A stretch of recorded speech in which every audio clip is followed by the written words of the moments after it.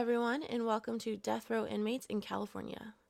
Capital punishment was not enacted into the Penal Code until February 14, 1872.